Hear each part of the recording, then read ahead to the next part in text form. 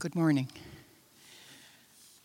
I'll be reading this morning from the Gospel of John, chapter 4, verses 1 through 14. Now, when Jesus learned that the Pharisees had heard that Jesus was making and baptizing more disciples than John, although Jesus himself did not baptize, but only his disciples, he left Judea and departed again for Galilee, and he had to pass through Samaria. So he came to a town of Samaria called Sychar, near the field that Jacob had given to his son Joseph. Jacob's well was there, so Jesus, wearied as he was from his journey, was sitting beside the well. It was about the 6th hour. A woman from Samaria came to draw water. Jesus said to her, "Give me a drink," for his disciples had gone away into the city to buy food. The Samaritan woman said to him, "How is it that you, a Jew, ask for a drink from me, a woman of Samaria? For Jews have no dealings with Samaritans." Jesus answered her, "If you knew the gift of God and who it is that is saying to you, 'Give me a drink,' you would have asked him, and he would have given you living water." The woman said to him, "Sir, you have nothing to draw water with, and the well is deep. Where do you get that living water? Are you greater than our father Jacob? He gave us the well and drank from it himself, as did his sons and his livestock." Jesus said to her, "Everyone who drinks of this water will be thirsty again. But whoever drinks of the water that I will give him will never be thirsty again. The water that I will give him will become in him a spring of water welling up to eternal life." This is the word of God. 2020 has been quite a year, friends. Hasn't it? Unfortunately, I heard that. I understand why you would say that. It's been quite a year. And in case you're wondering how much of 2020 is left, we have just over 10 and a half weeks to go. So I'll let you decide if that's good news or not.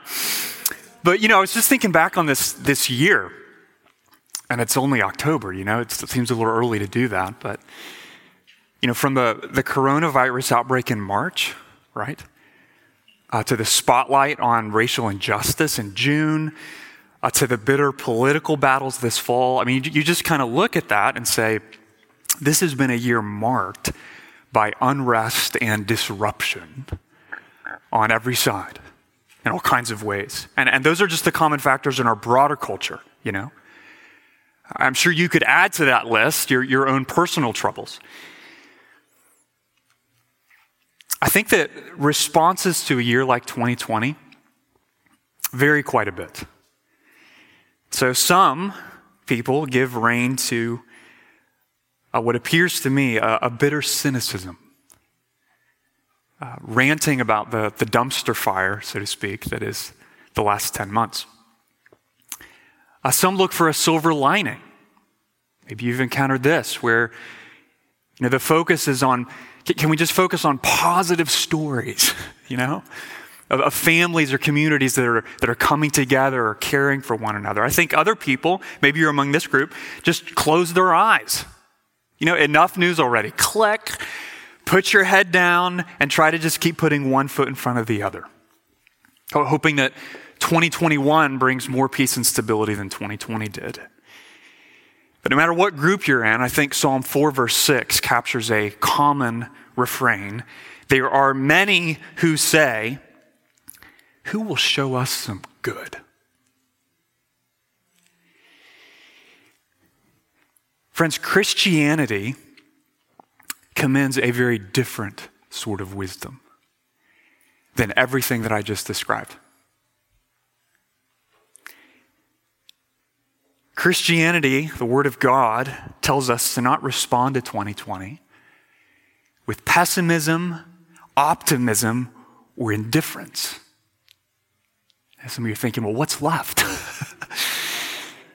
Well, listen, okay? Because the Word of God urges us to do two things instead of those three. First, to acknowledge the spiritual lesson that suffering affords. What's that?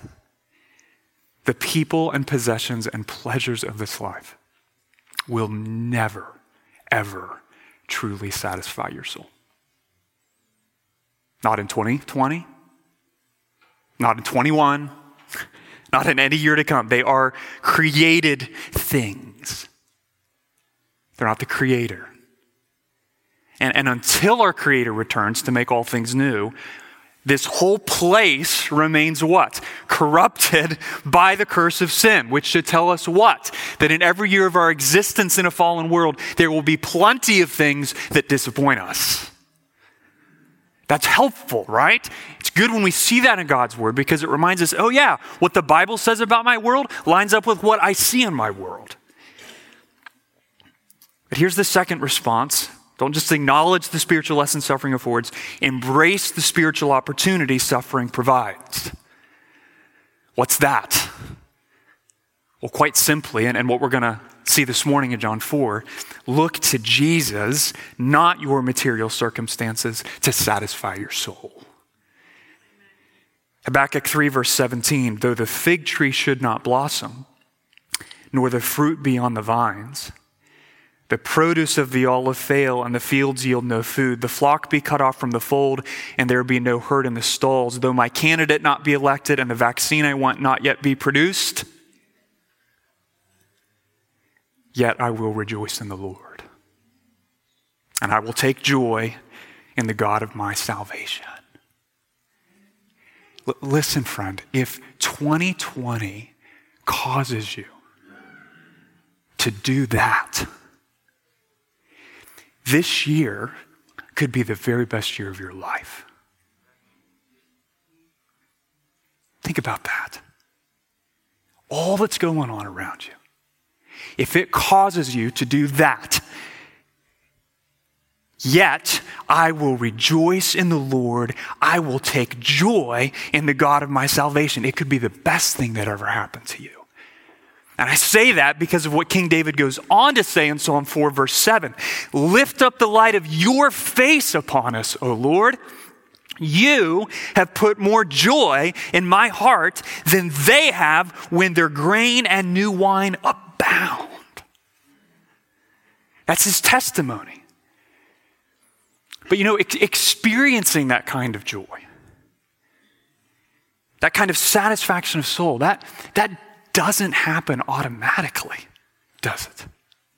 That doesn't just kind of hit you up the side of the face in the morning just because your alarm went off. That kind of joy, satisfaction of soul, that's the fruit of a spiritual process, friend, of a relational encounter with Jesus. It's what the Samaritan woman and her countrymen experience in John 4.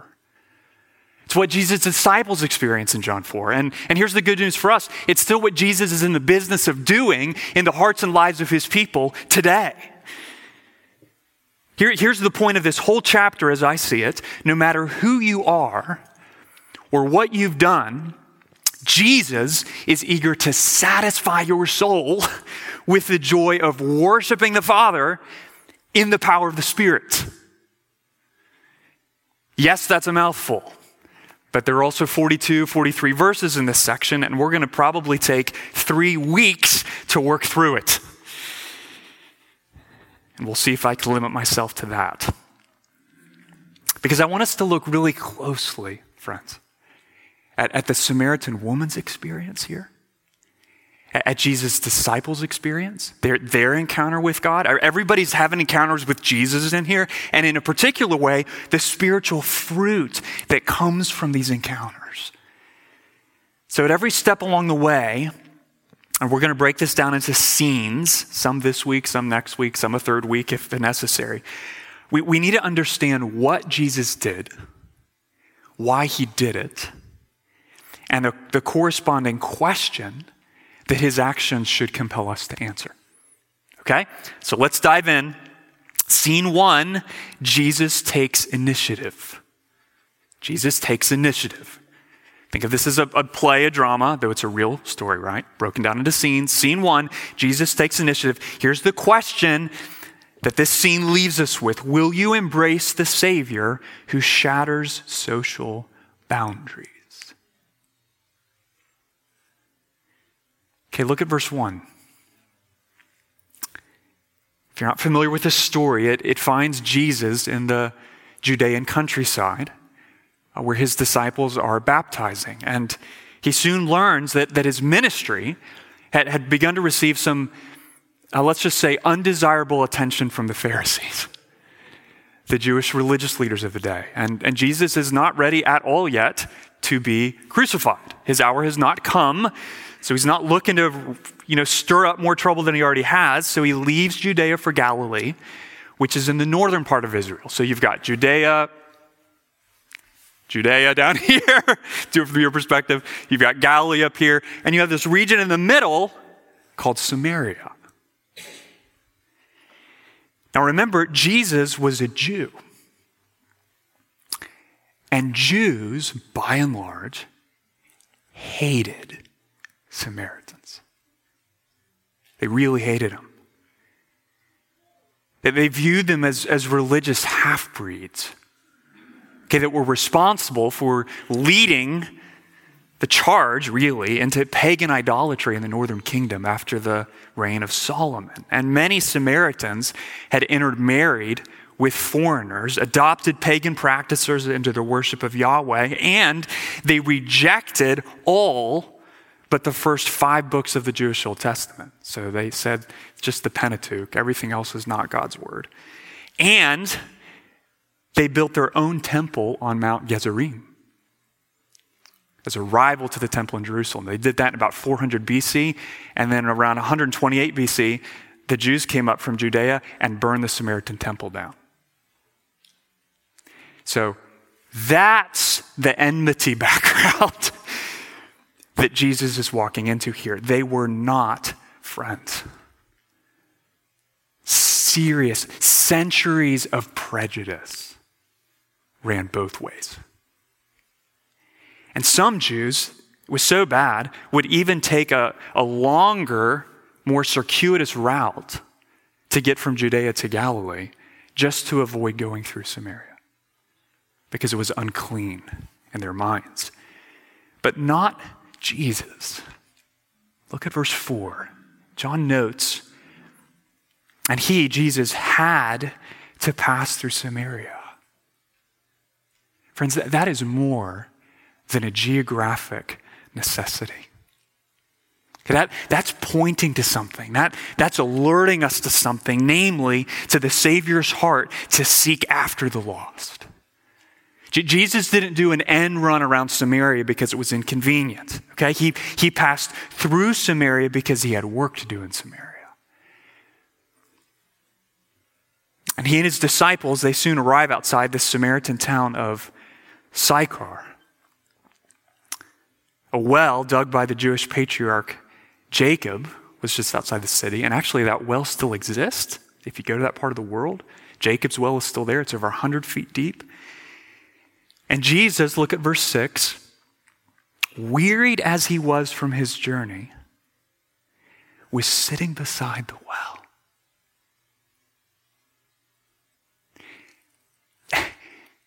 Isn't that amazing? Why do I say that? Well, because the one through whom and for whom the entire universe was created. Okay, the one who in that very moment was upholding, sustaining the universe by the word of his power was worn out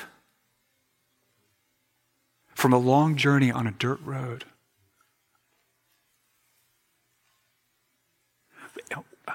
I mean, Jesus, I thought he was a Superman. Well, no. In fact, from the moment he was conceived in Mary's womb, what did the eternal Son of God do? He took to himself all the frailties and liabilities of human flesh, our sinful nature accepted. And so what does that tell us, friends? That tells us that all the bodily challenges you experienced this week, Jesus has experienced. All the tiredness or weariness that you wrestled through this week and felt, Jesus felt.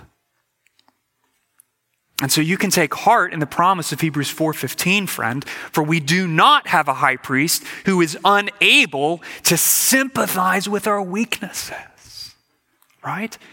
Jesus' humanity, that the bodily nature that, by the way, he retains as the ascended Christ, was the real thing.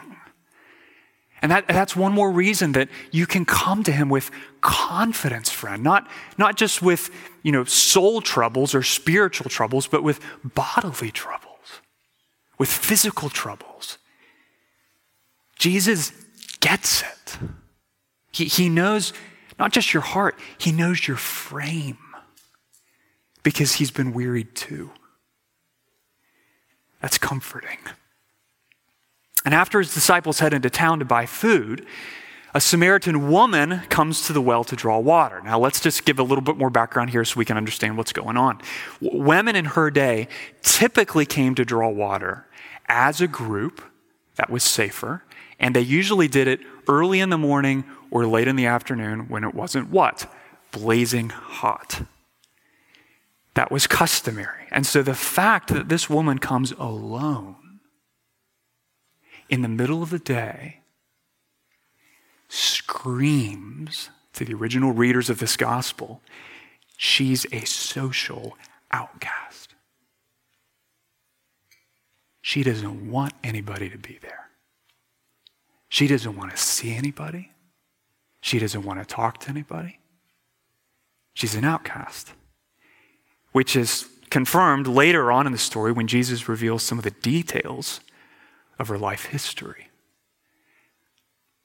And so when she approaches this well, Jesus does something that might seem innocuous or innocent enough in our own day and age. He asks her for a drink of water.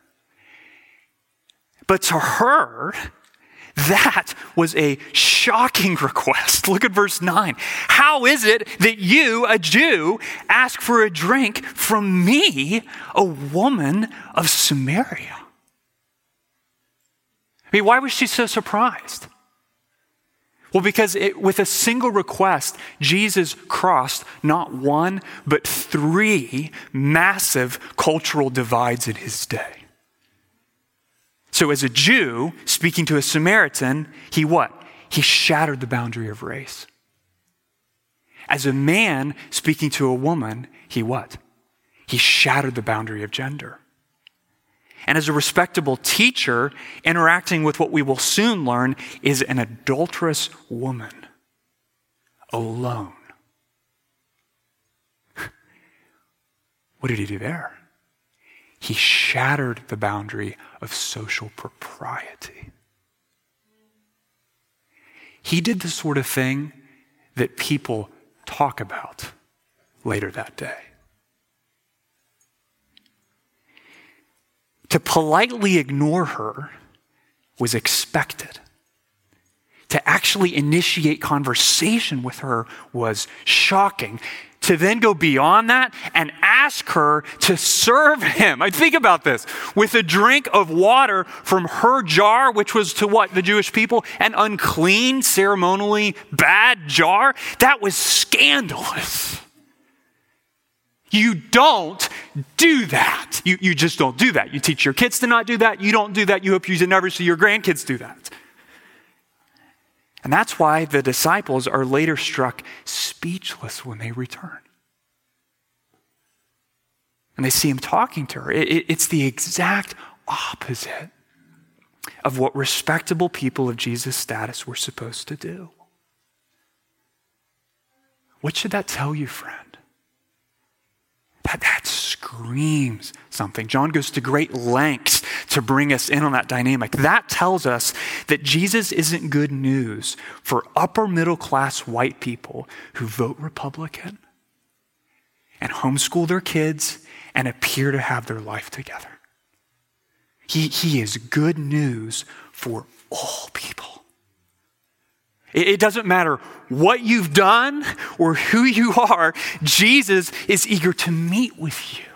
Jesus is eager to engage with you, to talk with you, to draw near to you. He's the Savior who shatters social boundaries. Embrace him.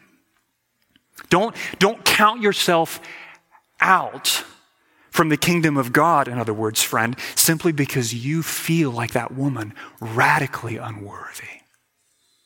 Here's the reality, okay? We are all unworthy. Some of us know it more than others. Some of us look like it in the eyes of the world more than others. Okay, but if the beginning of John 4 teaches us anything, friends, it just shouts, it screams, it's fireworks going off. If you have ears to hear, eyes to see, that God's heart is not for a single race or gender or social class, because an immoral Samaritan woman was the lowest of the low in Jesus' day. And yet, she wasn't invisible to the Savior who was upholding the universe by the word of his power. And exhausted as he was, Jesus made time for her. Jesus related with her. He didn't pretend to not see her.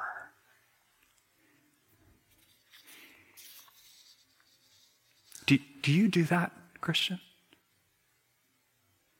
If you claim to be a follower of Christ, do you make a point of relationally engaging with people who don't look like you, or live like you, or believe what you believe, or if you're honest, is your ministry focus strangely limited to exactly what you see in the mirror? Think about that. Jesus, notice, he didn't wait for the Samaritan woman to strike up a conversation with him. Right? He took initiative as one who was holding all of the privileged cards in that society to engage with a woman whose very namelessness reminds us of her social invisibility. And I encourage you, brothers and sisters, you don't need to move to Africa, okay, to engage in that kind of cross-cultural, boundary-shattering love. In fact, you can do it right here in Midlothian, and you can do it right here on a Sunday morning. 2 examples. If you're a young white man, you can engage in conversation with an older black woman and find out how you can pray for her. Okay? If you're an older white woman, you can introduce yourself to a young Latino man, not because you know whether he speaks English or not, but because he's an image bearer of God. And you can find out, even through broken English, how you can pray for him. Okay? Loving, think of it this way. We don't want to miss this.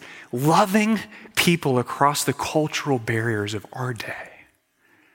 Okay, they're the most despised members of our society, the weak members of our society. That is not a liberal thing or a democratic thing. That is a biblical thing. It's the mission of the gospel. It's what compelled Jesus to speak to this woman. And if it compelled Jesus to speak to this woman, who is it compelling you to speak to, friend? Should be compelling you in some way to do the same, because fueled by compassion, that the Savior who knows our weaknesses, he took initiative with this woman by inviting her to serve him at his point of need. There's nothing patronizing about it, you know? There's no sense of superiority here. What does Jesus do? If anything, he leads with his own vulnerability. So creating, the way he did, an opportunity for someone to serve you, or to pray for you, or to eat with you, or to befriend you, especially when they would never expect it based on who you are and they are on the outside. That is a profound expression of biblical love. The first question we have to answer is, will we embrace the Savior who shatters social boundaries? Scene 2. And I think we're only going to get to 2 this morning. Scene 2, Jesus extends an offer. So scene 1, Jesus takes initiative. Scene 2, Jesus extends an offer. Here's the question in scene 2.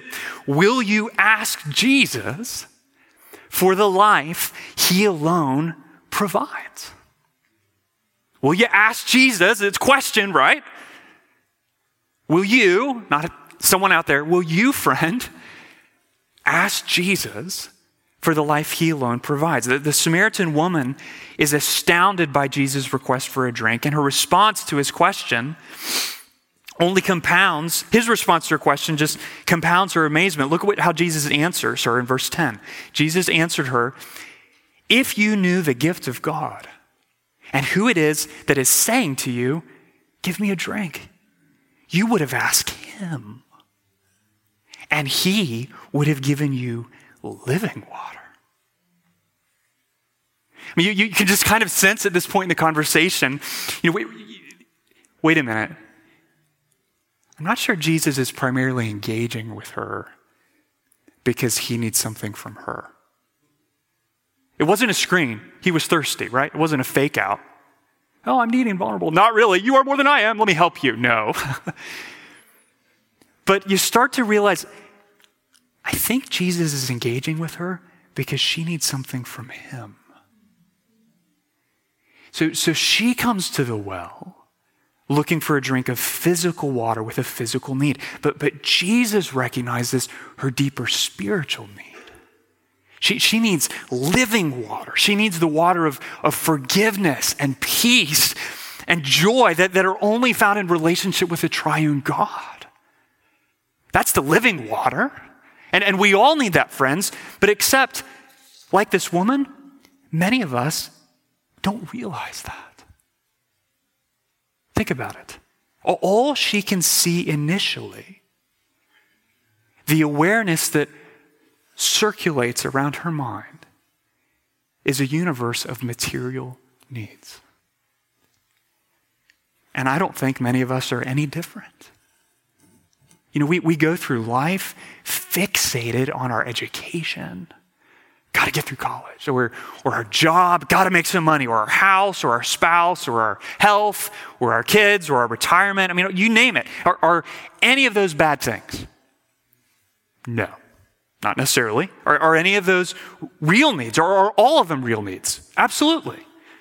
But all of those needs can blind us to a deeper spiritual need so quickly. And when that happens, we completely miss what Jesus ultimately came to give us. We see him at best as a vending machine for the material life we want. Or at worst, a threat to the material life we think we already have. And notice this, the Samaritan woman in verses 11 and 12, she makes both of those mistakes. First, she questions Jesus' power. Verse 11, "Sir, you have nothing to draw water with, and the well is deep. Where do you get that living water?" Translation, I know my need, Jesus. I need water. And I don't see how you can possibly give that to me. Well, what is she doing? She's thinking of Jesus as a vending machine for her physical needs. And when she doesn't see how he can meet her felt needs, she sees little use for Jesus. I mean, do we not do the same thing, friends? The same thing. When we come to Jesus and require him to play in a tidy little box of our material desires, and then we evaluate and assess his power based on how he behaves in our little box. Yeah, I'm not sure you're faithful. No, hold on, stay in the box. Not sure you're able to provide. Yeah, lacking power. But she also questions Jesus' wisdom. Look at verse 12.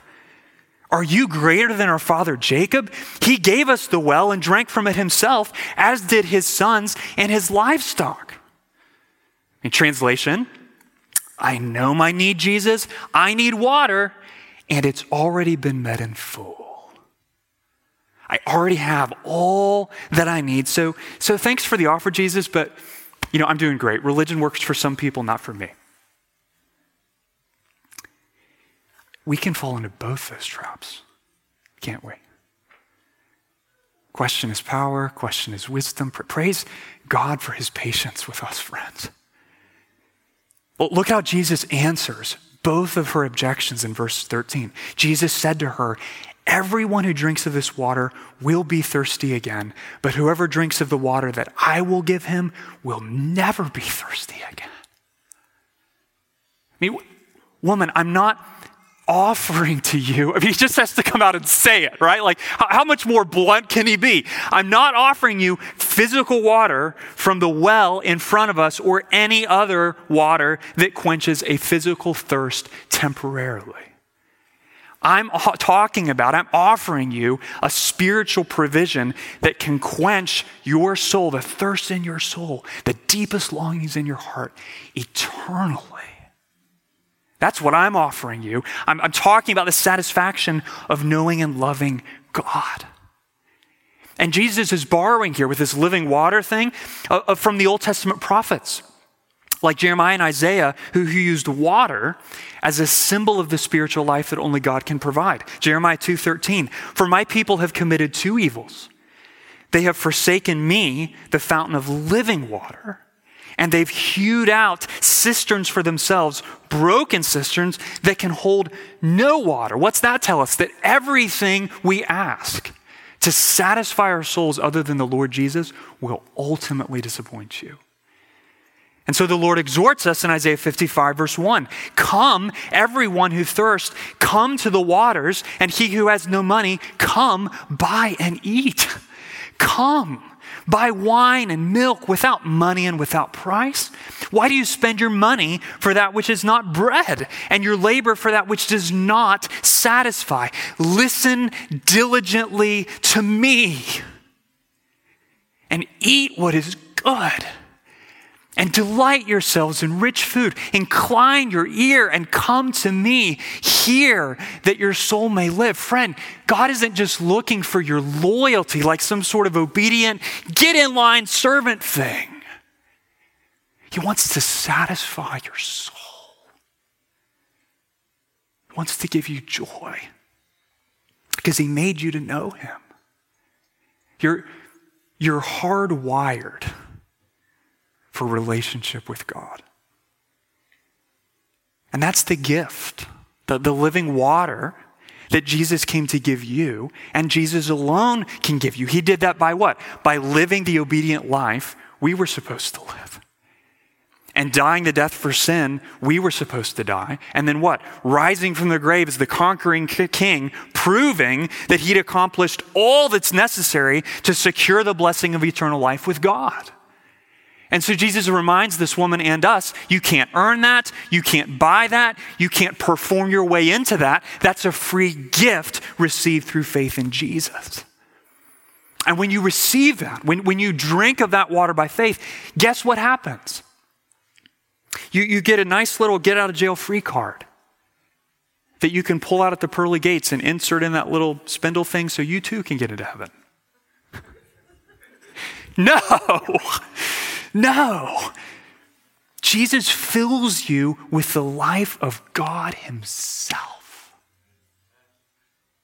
Right here, right now. The spring of water that Jesus promises in verse 14, what's that? That's the gift of the Holy Spirit. John 7:37, if anyone thirsts, let him come to me and drink. Whoever believes in me, Jesus says, as the scripture has said, out of his heart will flow rivers of living water. Now this he said about the Spirit, whom those who believed in him were to receive. John's teaching us here that Jesus is the one who grants us the gift of relationship with God, but experiencing the joy of that relationship, living in the good of that relationship, the life that's only found in that relationship, well, that comes through the work of the Spirit in our hearts. And guess how the Spirit does that? He does that by taking our eyes, spiritual eyes, and helping us to see Jesus and love Jesus. Because it's what? In Jesus that God the Father has most fully revealed the glory of his goodness. So take heart in that, Christian. Through the power of the Spirit, you will never reach an end to the joy of life with God. It doesn't peak and then fade like the joy of sex or the joy of good food. It's a never-ending spring, welling up, as Jesus says, to eternal life. Now our experience of life in God, will what? Well, that will ebb and flow, right? Until the day the Lord returns. But that spring of water will never run dry.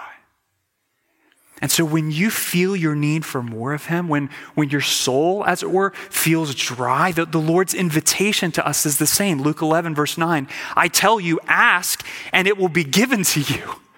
Seek, and you will find. Knock, and it will be open to you. What's Jesus saying? That whenever you sincerely and humbly come to him and ask him to satisfy your soul, the answer will always be what? Yes. Yes. I will gladly and freely and eternally satisfy your soul. He never says no to anyone who asks for that. The question is not whether Jesus is willing to give life. The question is whether we are willing to ask for it. J.C. Ryle says this, speaking of the Savior's invitation. The infinite willingness of Christ to receive sinners is a golden truth, which ought to be treasured up in our hearts and diligently impressed on others. The Lord Jesus is far more ready to hear than we are to pray, and far more ready to give favors than we are to ask for them. All day long, he stretches out his hands to the disobedient and gainsaying. He has thoughts of pity and compassion toward the vilest of sinners, even when they have no thoughts of him. He stands waiting. See your Savior waiting right now, friend. Waiting to bestow mercy and grace on the worst and the most unworthy if they will only cry to him. What's John's point? This whole passage.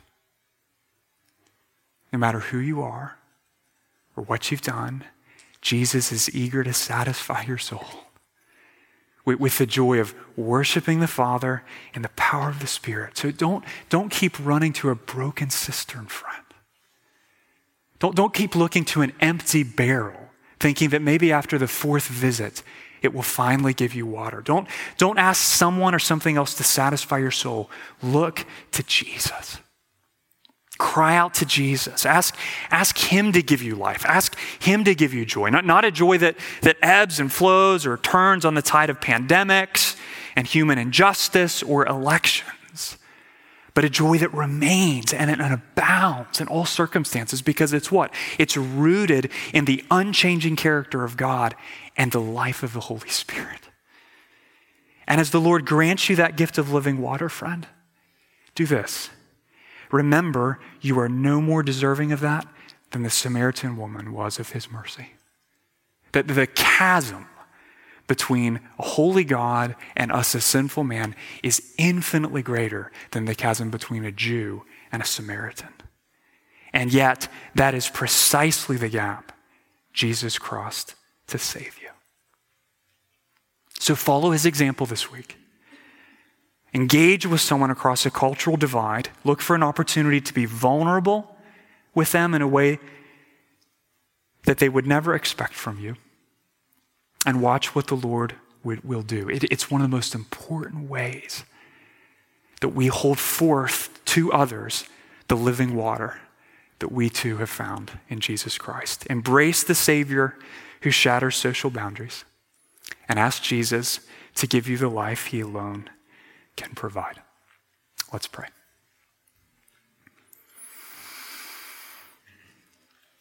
Heavenly Father, I ask that you would help us to do both of those things. Thank you for offering to our weary souls living water. Not just once, but every single day. Ask and it will be given to you. Seek and you will find. Knock and the door will be opened. Lord, would you help us to ask right now? To look to you for the life you alone can give? And then to follow your example in humbly extending that same invitation through the power of your Spirit to someone who would never expect us to talk to them. And in so doing, Lord, give us the privilege of showing this world what you are like. We pray in your name. Amen.